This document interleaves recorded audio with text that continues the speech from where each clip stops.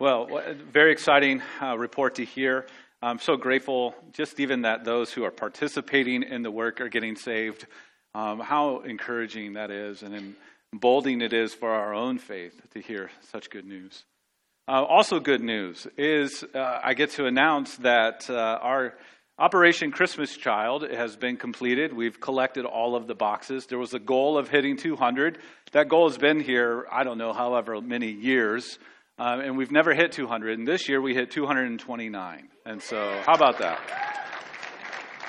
So, thank you all who supported that work and filled that in. If you did not turn in your boxes, then you better hold on to them and turn them in next year.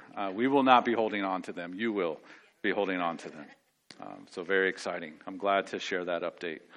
Also, we sent out an update or an email yesterday talking about our Advent season that begins in 2 weeks on Sunday, December 3rd, gathering together for the 4 Sundays in December to make much of the arrival of Jesus, to show how remarkable he is and all that he has done. To aid in that, we actually asked a number of our very gifted and incredibly kind-hearted people to contribute in the making of an Advent devotional. And so if you did not grab one of these on the way in, grab one on the way out. One per household, unless you're in a multi-generational household, then obviously one per adult or unit or whatever that might be for your dynamic. But we would love to bless you with this. There are 2 devotions per week. There's a coloring art that is done by our very own. And so even the coloring art is done by our Trinity folk. And so I encourage you to do that. You can also find digital versions of this on our resource page, on our homepage, trinitynh.org. Click on resource and you'll see the Advent 2023 option. There you'll find digital versions of the whole booklet. You'll also find digital copies of the coloring pages and the activity sheets there, because some of you have more than one little enthusiastic person in your home that would maybe enjoy coloring or doing the activities. And so you can print those off as needed. But we just encourage you with this. I hope that it is an encouragement this Advent season.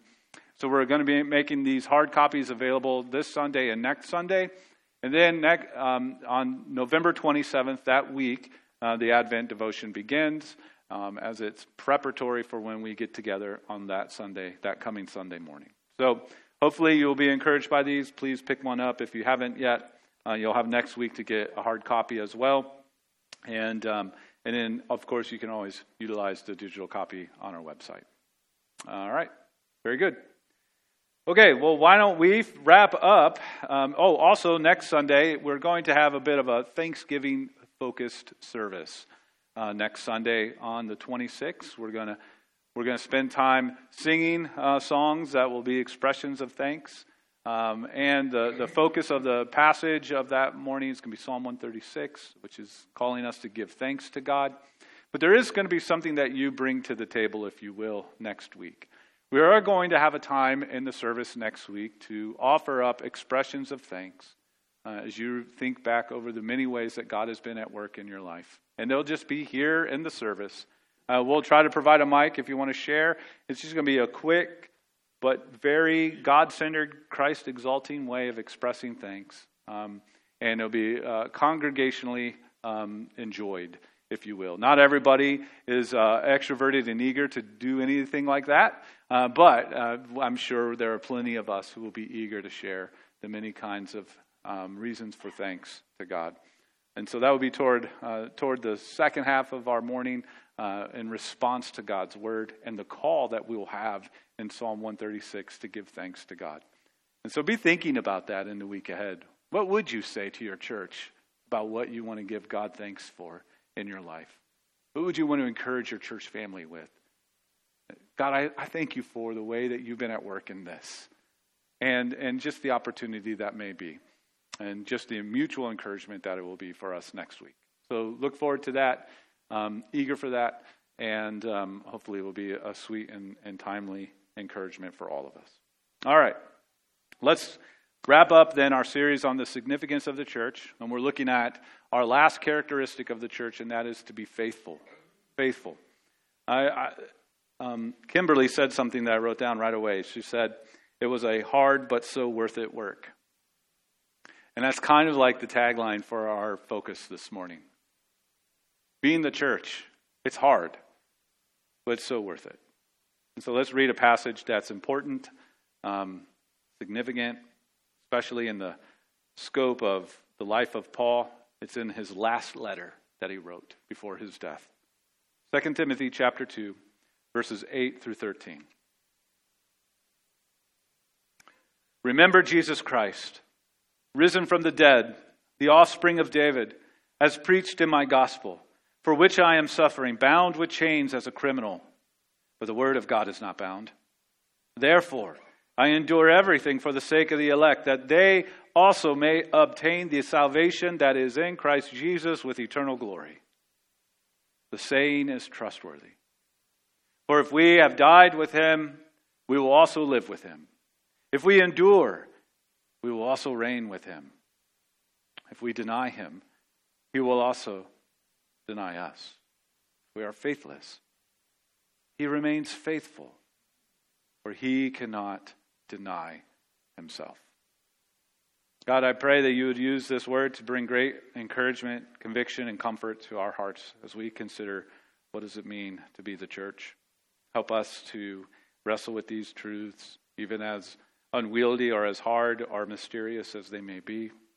But in the end, oh God, may we be a people who rest and trust in your faithfulness, oh God. You are worthy. And we come to you now in Christ's name. Amen. In their book, The Great De-Churching, authors Jim Davis and Michael Graham navigate through the overwhelming data of what is the largest religious shift in American history. For the last 25 years, roughly 40 million Americans stopped attending church. They went from an average of once a month to less than once a year.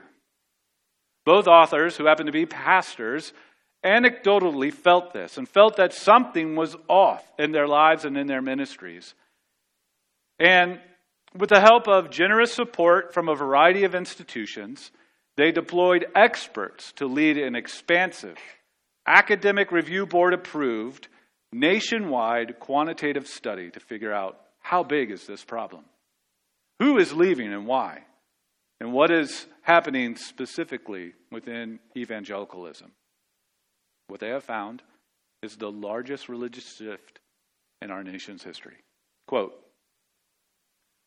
more people have left the church in the last 25 years than all the new people who became Christians from the First Great Awakening, Second Great Awakening, and Billy Graham crusades combined. This is, as the authors say, jolting. Now, you may want to know all the contributing variables to this jolting shift, and I would just encourage you to buy the book and pick it up and read. Our elder team is actually studying and discussing this book for the next few months.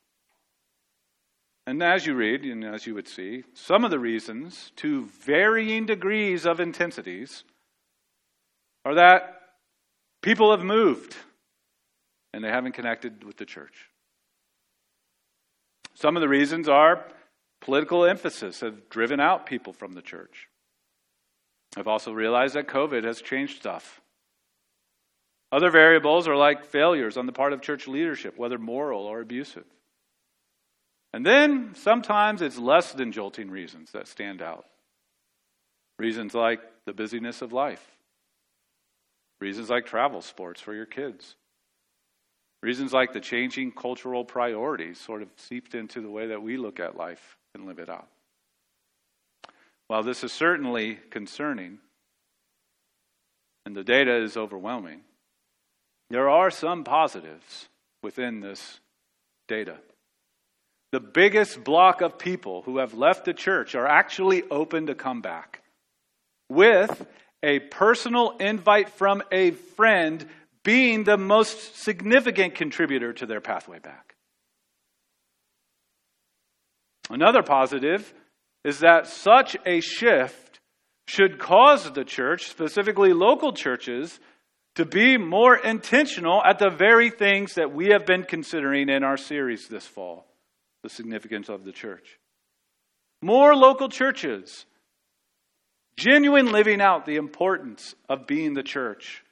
With the structure and character of what we have found in these 3 little letters in the New Testament, informing and shaping, those kinds of things, that kind of genuine importance lived out in a local church, provide us actually the opportunity to regain trust in the presence of others. And that leads us now to the last character of the church that we are considering. Faithful. The church would be faithful. The individual believer and the local church are called to a life being faithful with all that is entrusted by means of the saving grace of God in the gospel of Jesus. Last week, if you were with us, we considered what we are to be devoted to. This week, we are considering what we are to be faithful with. No matter what, Trinity Baptist Church is certainly to be devoted to the good works that reflect the goodness and kindness of God. But we get to do that by being faithful with the gospel truths that we so hold. There's no shortcuts to this.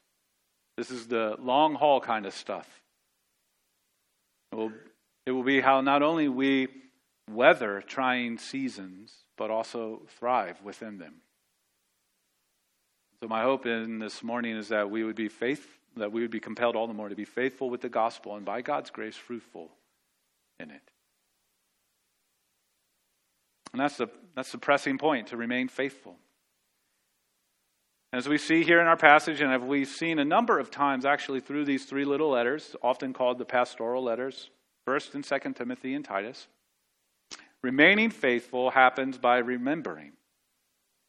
By remembering. And our passage walks us through 3 things that we should go about remembering if we want to be a church that remains faithful. Remaining faithful by remembering Jesus is worthy and worth it. How do we remain faithful? That we be a church that remembers Jesus is worthy and worth it. Secondly, we remain faithful by remembering the gospel is greater. All the things around and all the things within, the gospel is greater.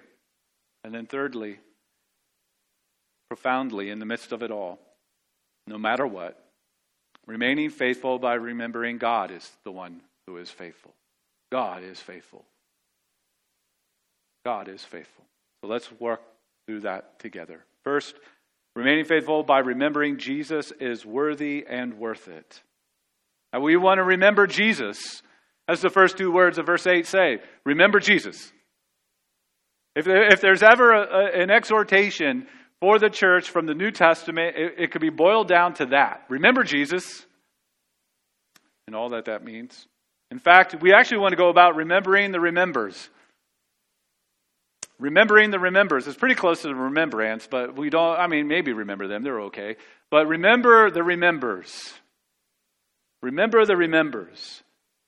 Remember is a theme within these 3 letters. If you remember, we've come across the word remember a few times. And in fact, in 2 Timothy, you find that in some very profoundly important ways. It's Paul's last letter. And so as such, he's writing to his protege, his spiritual son, Timothy, and saying, don't forget these things. These matter more than you could ever realize. And you would realize quite a bit in your life. Don't forget. He begins the letter by saying this in verses 3 and 5. I thank God whom I serve, as did my ancestors with a clear conscience, as I remember you constantly in my prayers night and day. As I remember your tears, I long to see you, that I may be filled with joy. I am reminded, remember that word means to cause to be remembered. I am reminded, or cause to remember, of your sincere faith, a faith that first dwelt in your grandmother Lois and your mother Eunice, and now I sure dwells in you as well. Then in verse 6, right after he's remembering these things, and he says, for this reason I remind you, I'm wanting to cause you to remember, to fan into flame the gift of God which is in you, through the laying on of my hands. For God gave us a spirit not of fear, but of power and love and of self-control. So he's remembering the work of God in Timothy and his life, his family, his upbringing, his call into ministry. And he is encouraged by that remembering. And now he's reminding, causing to remember all that Timothy has committed his life to do. Then in our passage this morning, verse 8 again says, remember Jesus Christ, risen from the dead, the offspring of David, as preached in my gospel. And we read through verse 13. Now, very interestingly, what happens again? In verse 14, we find the word remind. Verse 14, remind them, the church, of these things. Of what things? Jesus is worthy and worth it. The gospel is greater. God is faithful. Remind the church of these things. Cause the church to keep remembering these things. And to charge them before God not to quarrel about dumb things, is essentially what he goes on to say. Remember these things. These are tantamount. These are of most importance for you in the church. Help them to keep remembering. So remembering, I don't know what you think of when you think of the word remembering, but I'll just say this. Remembering, as least as we see Paul's use of it, remembering is more than just some sort of mental exercise that you go on. It's more than that. It's something that involves the affections, and it leads to renewed or transformed actions. Remembering is much more than just remembering enough details to get a passing grade on your test, right? It's more than that. C is not a degree. It is, I guess, in a way. But it's more than what Paul is saying. It's involving your heart, and it's renewing or transforming your life. Because remembering is rehearsing what is true, ultimate truth. It's rejoicing over that truth. And remembering leads to living in light of that which is true, truer than true, the truest of true. And we don't want to be a church that loses the plot. We don't want to lose the main thing as the main thing. And so we need to be a church that's actively engaged in remembering, not just with sort of our heads, like we can pass the theological test, but we want to remember with our affections and our hearts, and we want to remember with our lives that are being changed and transformed and renewed. Within that, we find that remembering Jesus also calls us to remember historical fulfillment. That's important. The next two phrases in verse 8 are incredibly important for us. He says, remember Jesus. Yeah, let's do that. Let's remember Jesus Christ. Then he says two things. Risen from the dead, the offspring of David. And this is historical fulfillment. So, risen from the dead is speaking to the historical reality of Jesus. The gospel of Jesus includes the historical reality. The gospel isn't merely some spiritual hope, but it actually contains news, good news that involve time, space, history, flesh, blood, realities. The gospel isn't just a good idea, but it's an actual reality. It is a historical reality. Jesus is risen from the dead. He was a real person who really lived and really died and really rose again. It's not a wish dream or a vague hope that we're holding on to and remembering when we remember Jesus. We're remembering an actuality, a historical reality. I encourage you to read and study and think deeply upon 1 Corinthians 15. It walks through the importance of such a historical reality to our faith. I mean, the very beginning of that chapter starts off with, hey, here's the gospel. And this is what the Apostle Paul says in 1 Corinthians 15. For I delivered to you as of first importance. This is the most important thing. This is the ultimate thing. What I also received. That Christ died for our sins in accordance with the Scriptures, that he was buried, that he was raised on the third day in accordance with the Scriptures. In the very kernel form of what is the gospel, it contains the historical realities of his life, death, and resurrection. Not this theological or ethereal ideas, but the actual ones. And he goes on to say why this is so important in 1 Corinthians 15. I'll just summarize that with these two verses, 13 and 14. But if there is no resurrection, the historical reality of Jesus risen from the dead, then not even Christ has been raised. And if Christ has not been raised, then our preaching is in vain and your faith is in vain. Why does this matter? Well, it sinks all the way down into our very lives and our hearts. We're not simply believing an idea, but we are believing in this historical reality. So if there is no historical reality to the life, death, and resurrection of Jesus Christ, then we don't really have any good news to proclaim. And if we don't really have any good news to proclaim, then there is nothing to put our faith in and for salvation. And so as an individual and as a church, we can't go bailing on the historical reality of Jesus, his life, his death, and resurrection. We can't go bailing on the church where we are to remember Jesus Christ risen from the dead together. Not bailing on the church or not bailing on the faith remembers Jesus, or conversely, remembering Jesus strengthens us to cling to what it is that we belong to now. Remembering risen from the dead Jesus Christ. Rehearsing that truth together, rejoicing in that truth together, having our lives transformed and renewed by that truth and living it out together is crucial to us remaining faithful. So it's a historical reality that we are remembering. We're also remembering the fulfillment of God's purposes. There in that next phrase, the offspring of David. Remember Jesus Christ, risen from the dead, the offspring of David is shorthand that Jesus fulfills all of God's promises and purposes. Jesus is the fulfillment of all that the Old Testament is leading us to see. Meaning, all of this that we see wrapped up in Jesus is according to plan, and we can't forget it. Specifically, 2 Samuel chapter 7. God's speaking to David, and he's saying to David, hey, I'm going to do something pretty incredible.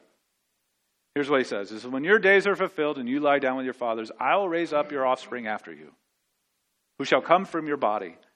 And I will establish his kingdom. He shall build a house for my name, and I will establish the throne of his kingdom forever. Some of those words happen in Solomon. Some of it. Solomon was his offspring, came after David, built the temple, the house for God. But that wasn't the totality of everything that God had promised. It just was a historical reality of an aspect of that promise that was pointing to a greater reality yet to come. Solomon isn't reigning currently, so his throne isn't forever. So there's an incompleteness, an anticipation, a waiting for the rest of that to come through. Now, we're getting ready to go into Advent season, and so wherever you are in your Bible reading plan or whatever it is, whatever Advent devotional you grab, hopefully you grab ours too, and read, you're probably going to come across these words in Luke chapter 1. Luke chapter 1, verse 30. And the angel said to her, do not be afraid, Mary, for you have found favor with God. And behold, you will conceive in your womb and bear a son, and you shall call his name Jesus. He will be great and be called the Son of the Most High, and the Lord God will give to him the throne of his father David, and he will reign over the house of Jacob for a bit, for a long time, forever. And of his kingdom there will be no end. Integral to remaining faithful is remembering that God's redemptive plan for history, the big story that overrides them all, is fulfilled by Jesus. That you and I, we belong to something bigger than the world around, yet enters into the world we know. This is what we cling to, and this is what we hope in. This is what our faith is on. And so as a church, we need to remain faithful to it, and we remain faithful by remembering Jesus Christ, risen from the dead, offspring of David, historical reality and the fulfillment of all of God's promises and purposes. There's no one bigger or better to place our faith in and to keep on remembering. It's Jesus. And this Jesus is good news to proclaim. That's what the last part of verse 8 is telling us. Remembering Jesus is inherent to the gospel message. I mean, what is the gospel? Well, the gospel is this. God saves sinners through the sacrifice of his Son. And all who believe in him will be saved. It's believing that Jesus lived, died, and rose again in our place. And that all who trust him, trust his life, trust his death, trust his resurrection. If you trust him, all of that which Jesus has done through his life, death, and resurrection is now credited to you. This is good news. Everything Jesus did and accomplished is now credited to you as if you did it and you accomplished it. Furthermore, all that we have done, all our sin, all our shame, all our rebellion, is now heaped onto Jesus and credited to Jesus as if he did it. And so he takes all of that and he pays it in full. And that payment is validated, and we know it's validated because the stamp is the resurrection. And so all who believe in Jesus, your parking ticket of life is validated. It's stamped, paid in full. You're free to go. That's good news. And that good news gets preached. The good news of Jesus is a message that goes out. To remember Jesus is to keep on preaching Jesus. One, audibly. It is to be proclaimed. It is to be taught. It is to be spoken. It's to be shared. It's to be sung. It's to be prayed. It's all of that. It's to go out audibly and fill our ears and impact our heads and our hearts. But it's also to be demonstrably going out. It's on display in the very thing called the church. Our very lives being rescued and renewed and transformed. That is communicating also. So our audible proclamation and our life proclamation, it's saying we want to remain faithful to this Jesus. It's our remembering Jesus. The preaching of the gospel is necessary for the faithfulness of the church. And so this is a very important one I want to say here. Diverting from or diluting of the gospel will only bring about a de-churching of the local church. There are many variables that go into a de-churching of the local church. I definitely guarantee one of them will be a diverting from and a diluting of the gospel. It will bring about a de-churching of the church. Remembering Jesus is centralizing the gospel message in what we believe and how we live out what we believe. So just walk with me through the structure that we considered earlier in our series. The structure of the church. We had about one of the structures of the church is elders. Elders need to shepherd as gospel-centered leaders. If we want to be a church that's going to be remaining faithful and remembering Jesus, then we need elders who shepherd as gospel-centered leaders. What about deacons? We need deacons then to serve as gospel-shaped extensions into the life of our body. We need elders shepherding as gospel-centered leaders. We need deacons serving as gospel-shaped extensions. And thirdly, we need members who remember together as a gospel-formed community. That we are remembering together intentionally so as gospel-formed community. That we didn't gather together because it was just culturally valuable for me to be here. We gather together because Jesus has saved our souls and has put us together in this family. And so we are a gospel-formed community. If we want to take this seriously about remaining faithful, then we need to remember Jesus in the structure and character of our church. That not only our structure and our character, we would be gospel-centered, gospel-shaped, gospel-formed in who we are and what we do. Remaining faithful is also remembering then from that, sort of springboarding off of that the gospel is greater. The gospel is greater. It's greater than two things that our passage brings out for us to think about. It's greater than, first of all, the circumstances in a fallen world.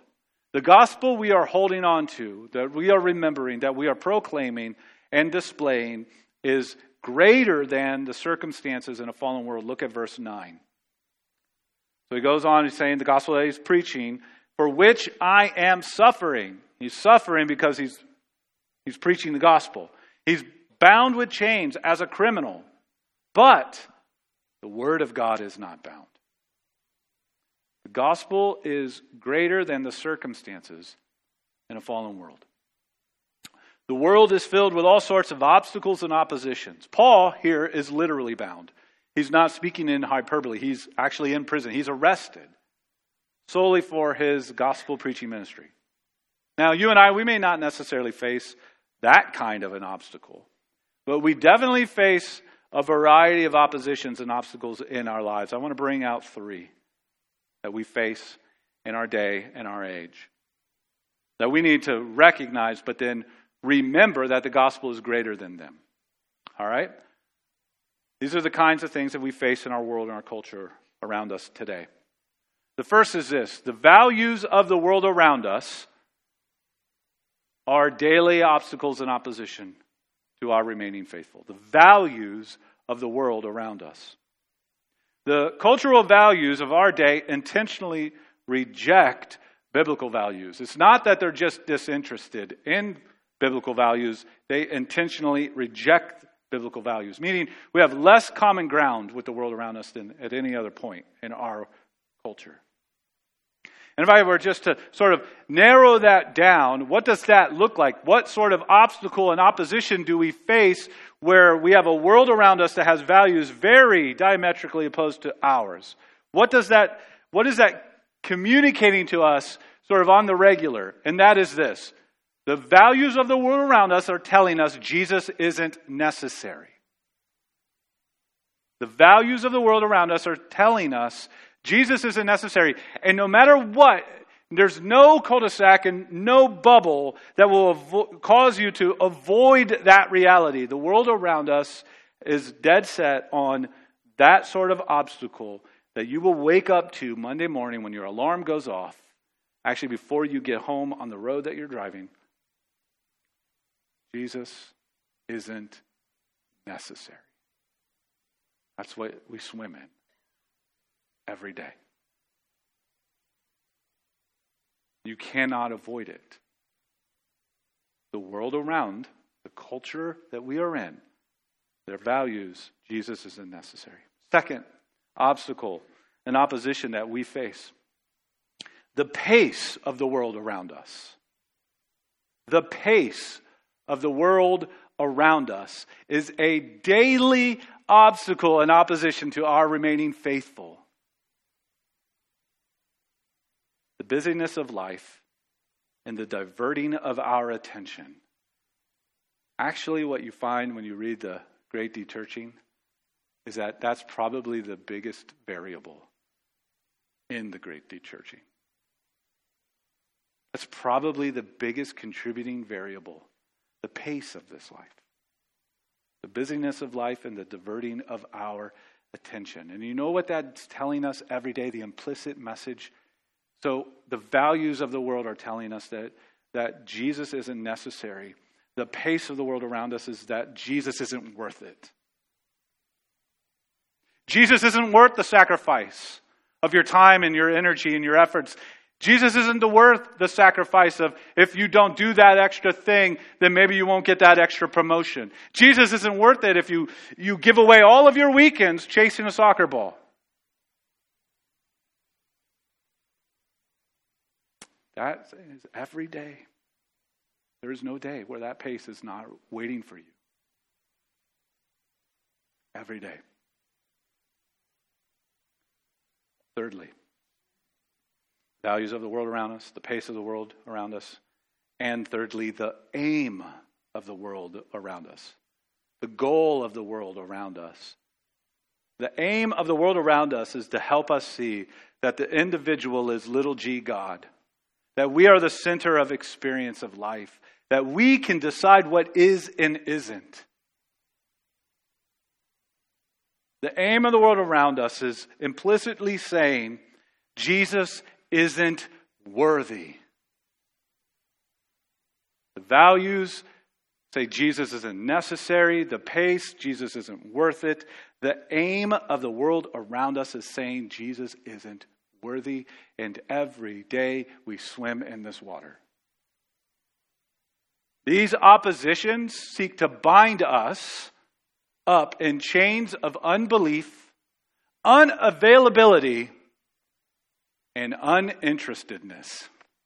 We're just simply uninterested.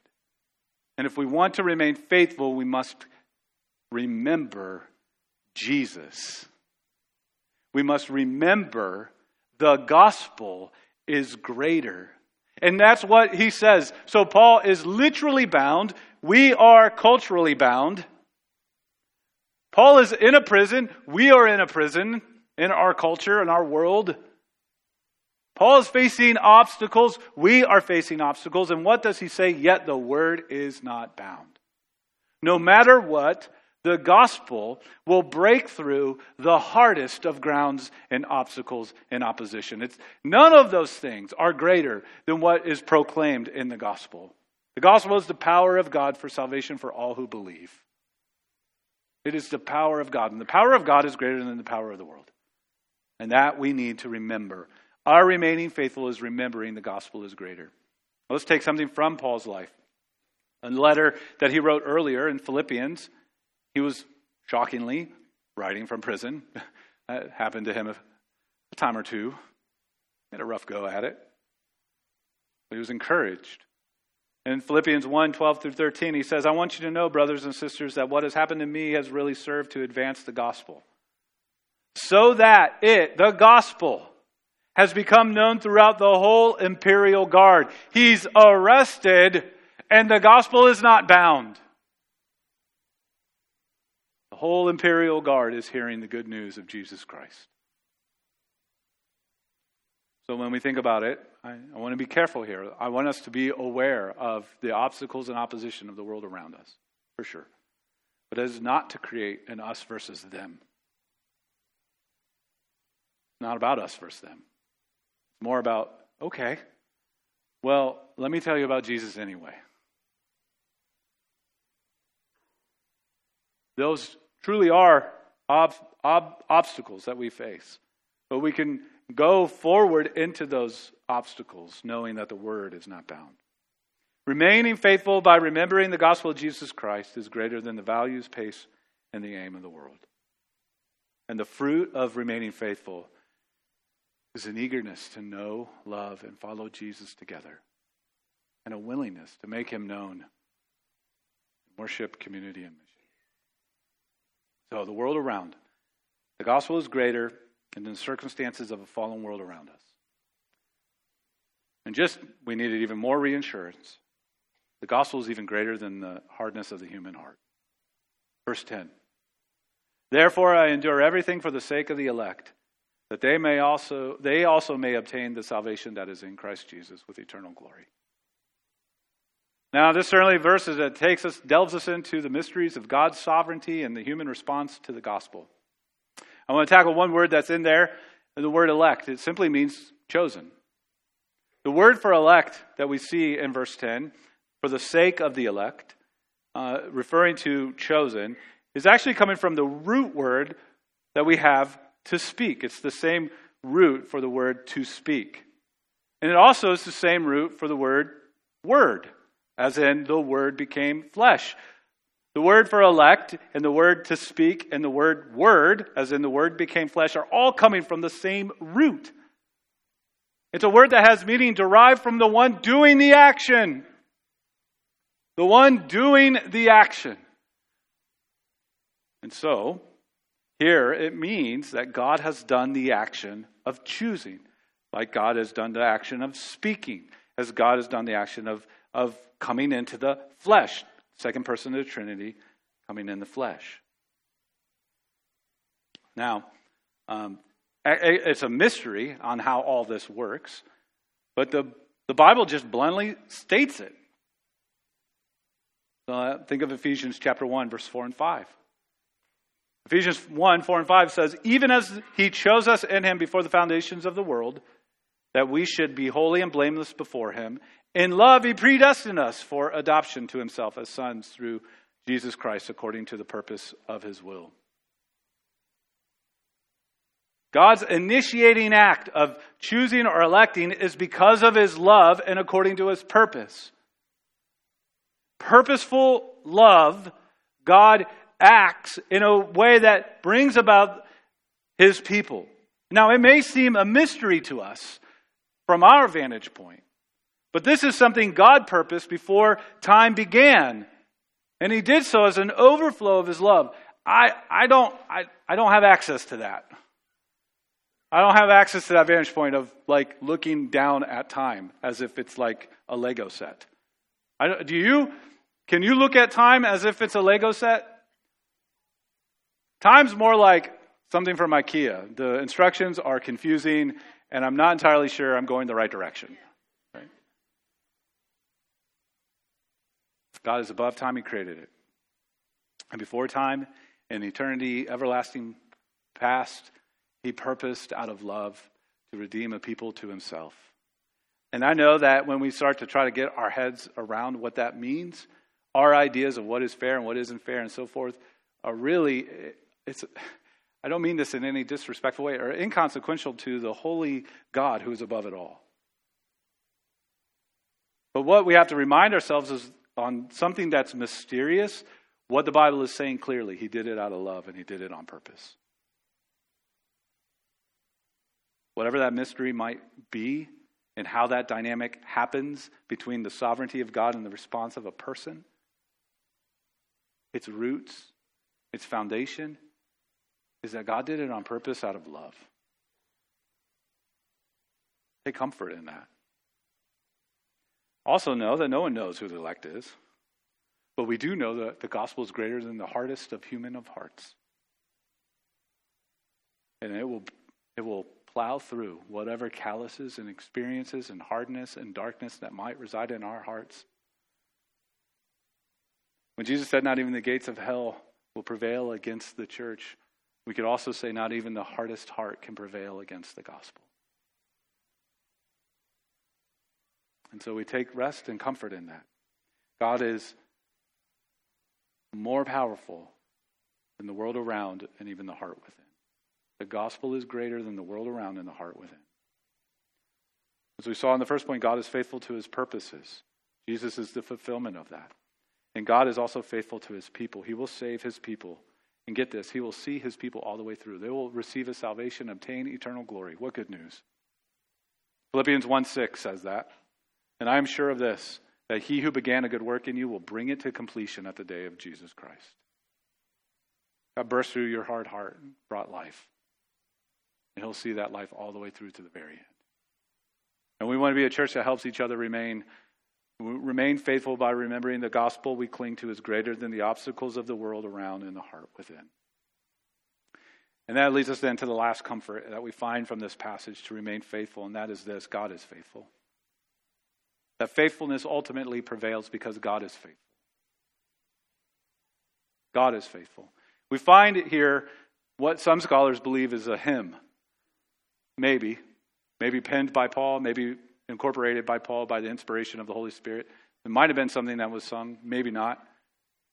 But it's these words in verses 11 through 13. The saying is trustworthy.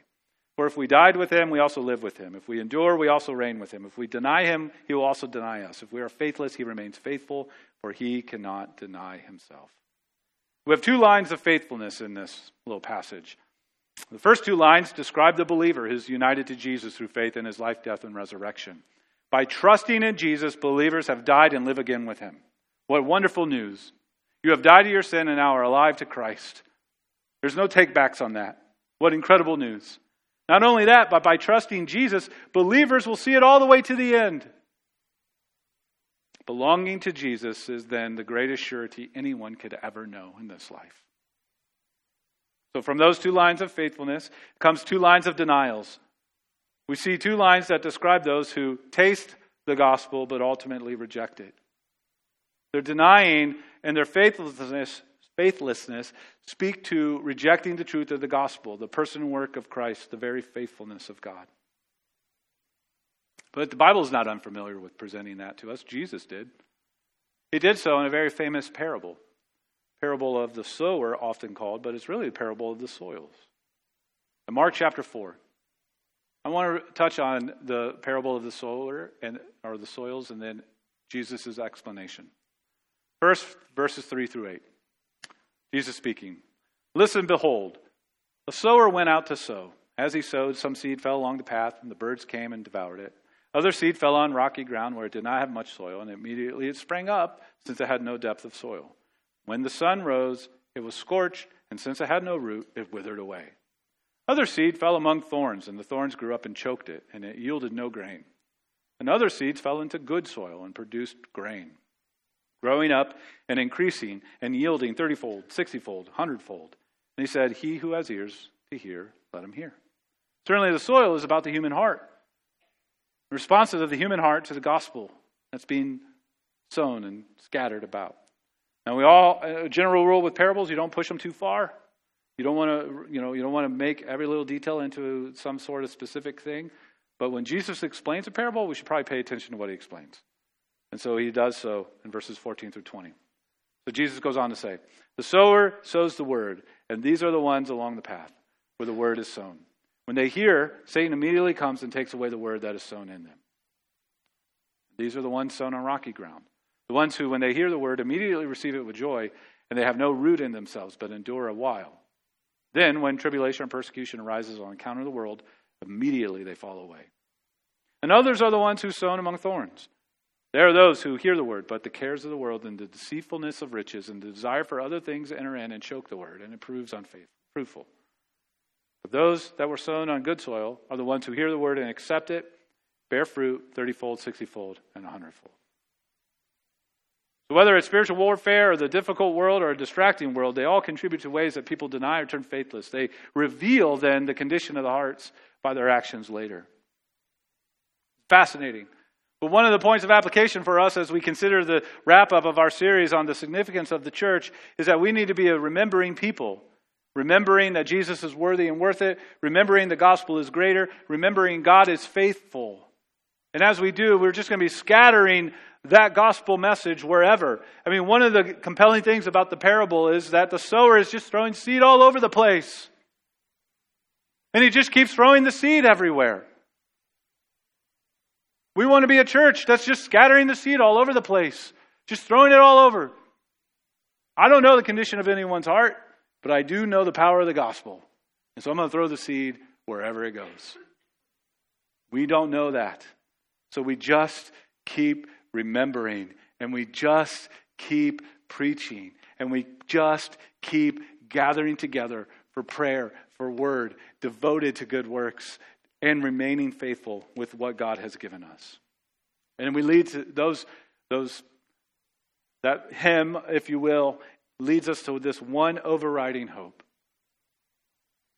And that no matter what, God remains faithful to his purposes and his people. And Paul knows this to be true. This is the end of Paul's life, and he has seen so much. He's been abandoned by people he held dear and near. He has faced the intensity of a world bent against the gospel.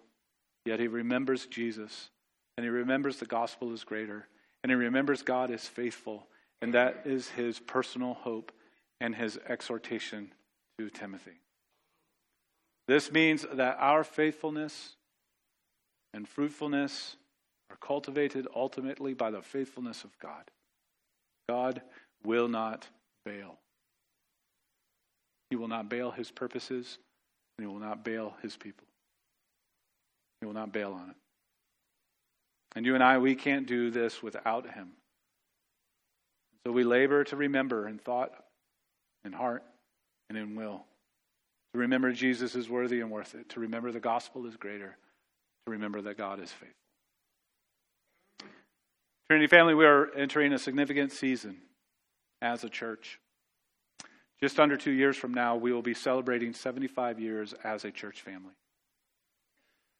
We have a wonderful opportunity to recognize and reflect on and rejoice over 75 years of God's faithfulness.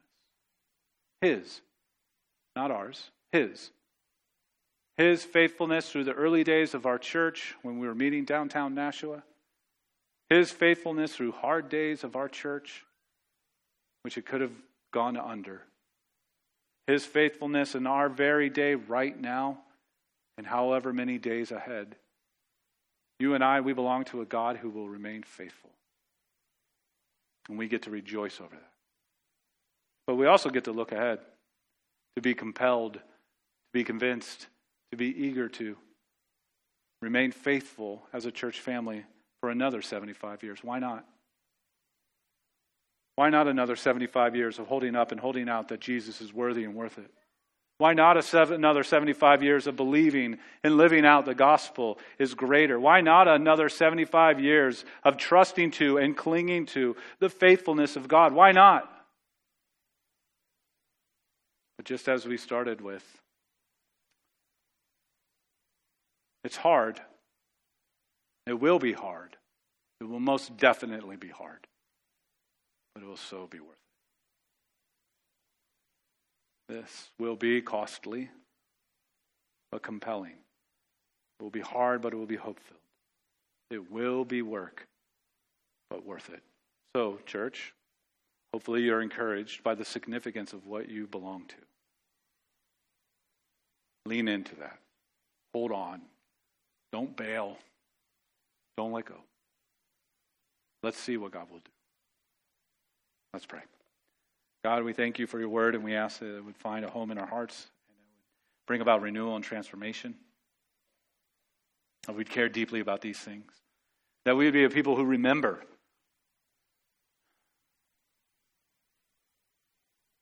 That we would rehearse these great truths. That they would be so life-giving to us.